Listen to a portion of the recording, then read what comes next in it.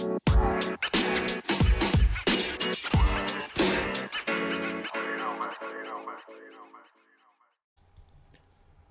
hello. Welcome to the episode of Isaiah's Newsstand. It's your host, Isaiah Edwards.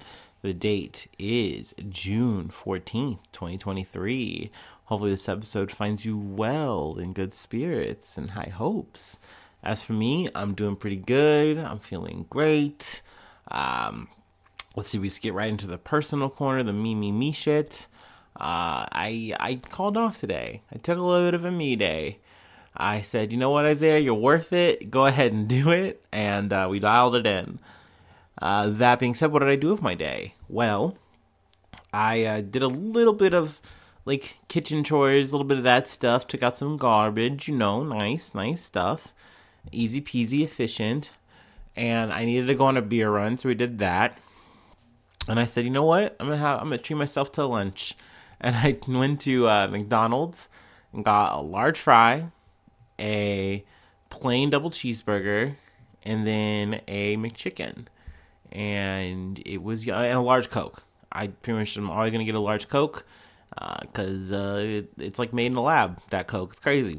So yeah, it was all very simple and easy and yummy. I got a good ass nap in today. It was nice. It was nice to kind of just chop my week in half a little bit there. So sad I gotta go back to work tomorrow, but hey, today's today. Still have the rest of the night.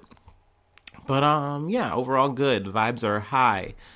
High. All right, let's go ahead. Take my classic intro break, whatever. And then we'll go ahead and get into some news. A little bit of coverage.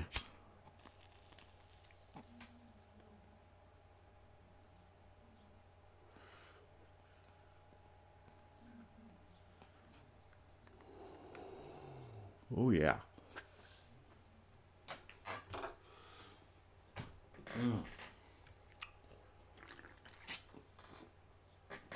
Okay, artichokes. From the Politico. I don't think they added the...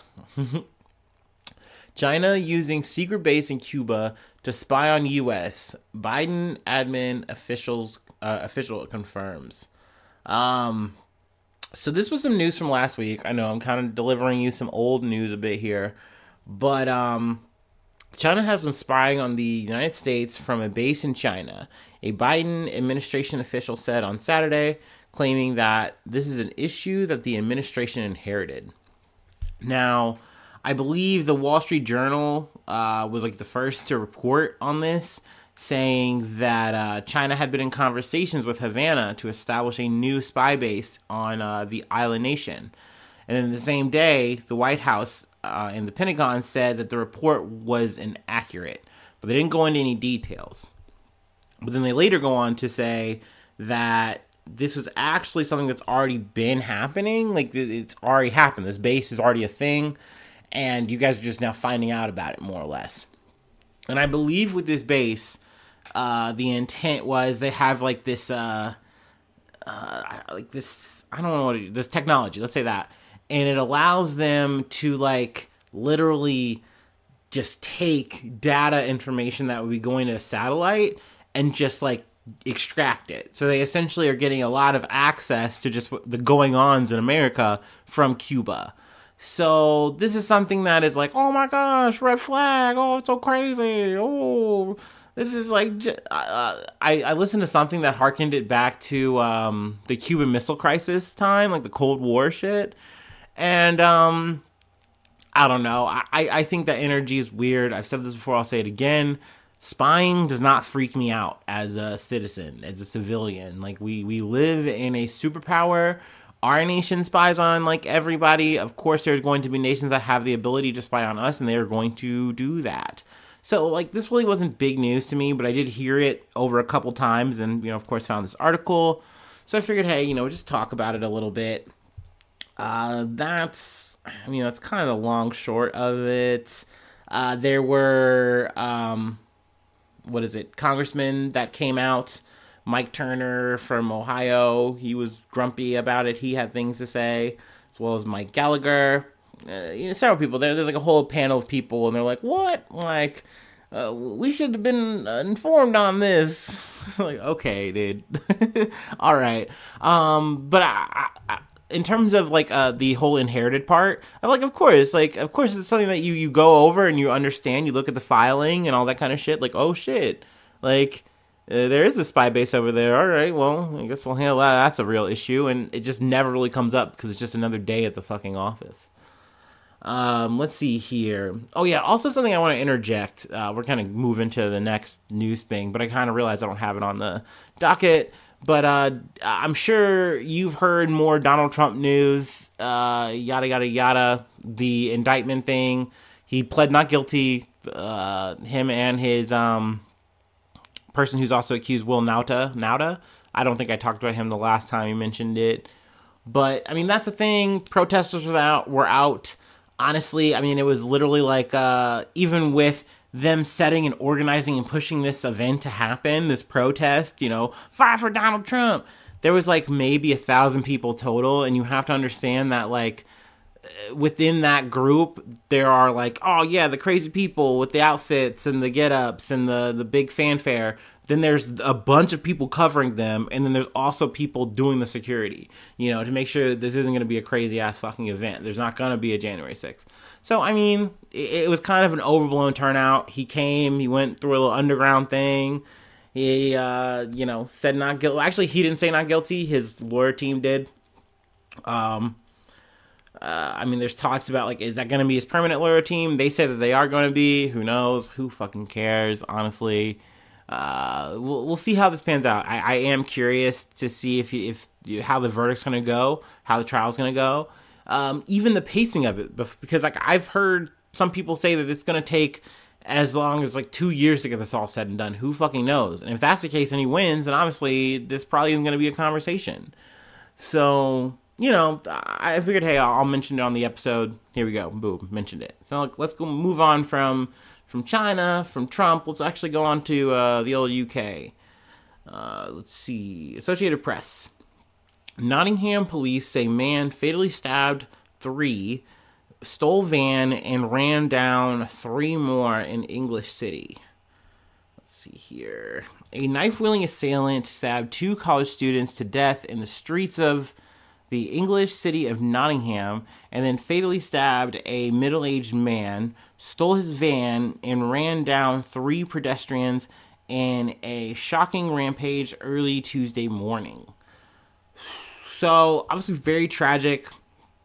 There's no release, at least as of this article, of what the motive was. But I do know that, like, the police, like, they kicked it into high gear. They were chasing this man the whole time. Then, he gets into the van. There, then becomes like a car chase. I think they eventually wind up pinning the van or something like that. And they wind up getting him out, and he has this large knife. They have like taser guns. Though I did read from this article that they even had armed police on the scene. So I feel like that's something that's very rare to see in the UK. Not so much the knife stuff. I know a lot of people being, oh, there's knife crime, oh, it's everywhere. If you don't have a gun, it's still knives. But you rarely see an event, at least from what I've covered so far, where there is like an armed response from the police. It's just like, it's not common. Usually they have their little billy clubs, and this is the first time I'm even hearing really a taser getting used in a situation. So I was like, oh shit, okay, yeah, they busted it out. They busted out the big shit, at least for them.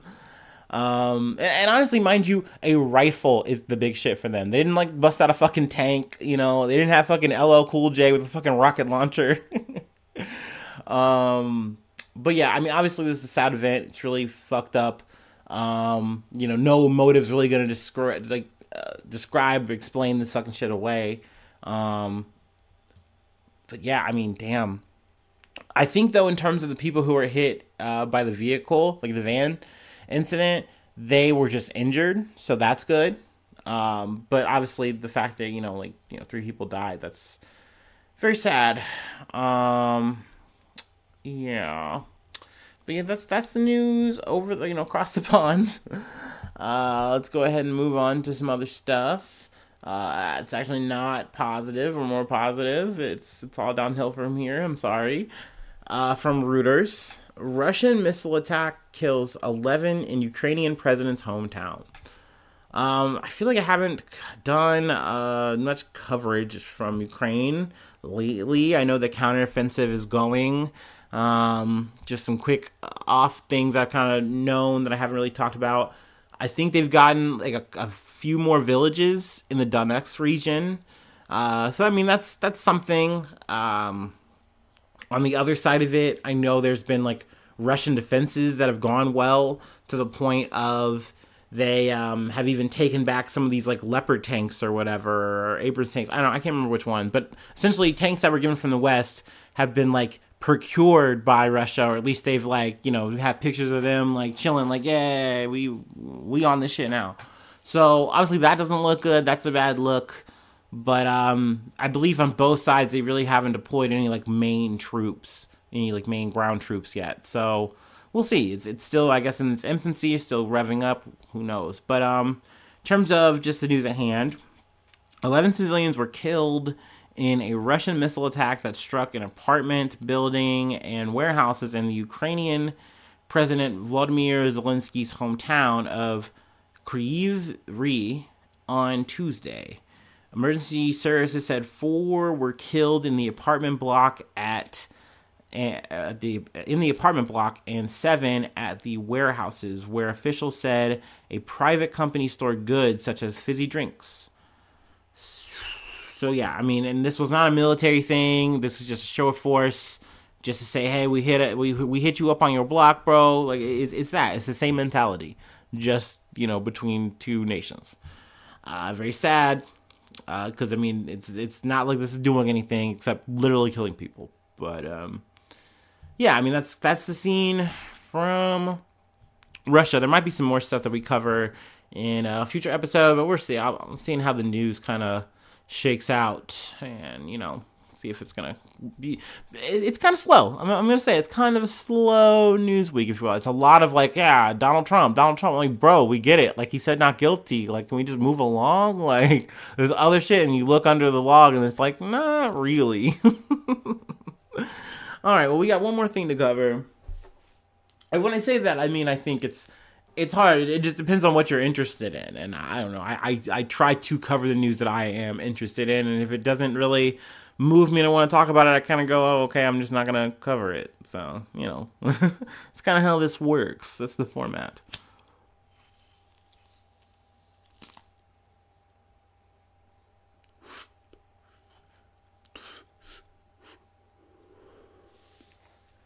Oh, yeah.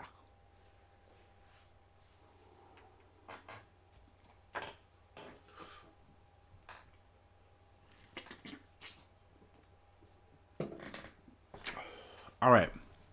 From NPR, Southern Baptists say, ooh, you got me. Southern Baptists say no to women pastors. Uphold expulsion of Saddleback Middle Megachurch. Okay. The Southern Baptist Convention, or the SBC, voted overwhelmingly Wednesday to uphold earlier decisions to expel 2 churches because they have women pastors. Now, I don't know too much about this convention. This seems like some big gathering, and like the church that I had formerly went to, we had like almost similar gatherings, I'm kind of imagining, but at the same time, maybe not, because I don't think there was as many stakes involved in terms of like no one was doing any big votes on like the future of our congregation at large at these things. They were just like big mixers for people to hang out and like, be merry and like, oh yeah, God is so good. Now I imagine they're doing that here at these like big conventions, but I guess they had a big vote that actually like to like uphold these 2 churches that were on the outs. They were expelled from the whole of the congregate, I guess, the big slew of these churches that are all combined. Let's see here. But the decision came during the group's annual meeting in New Orleans. The SBC heard appeals by California megachurch Saddleback and a smaller church, Fern Creek Baptist, in Louisville, Kentucky. Now, essentially, the big controversy at hand here is about women being pastors.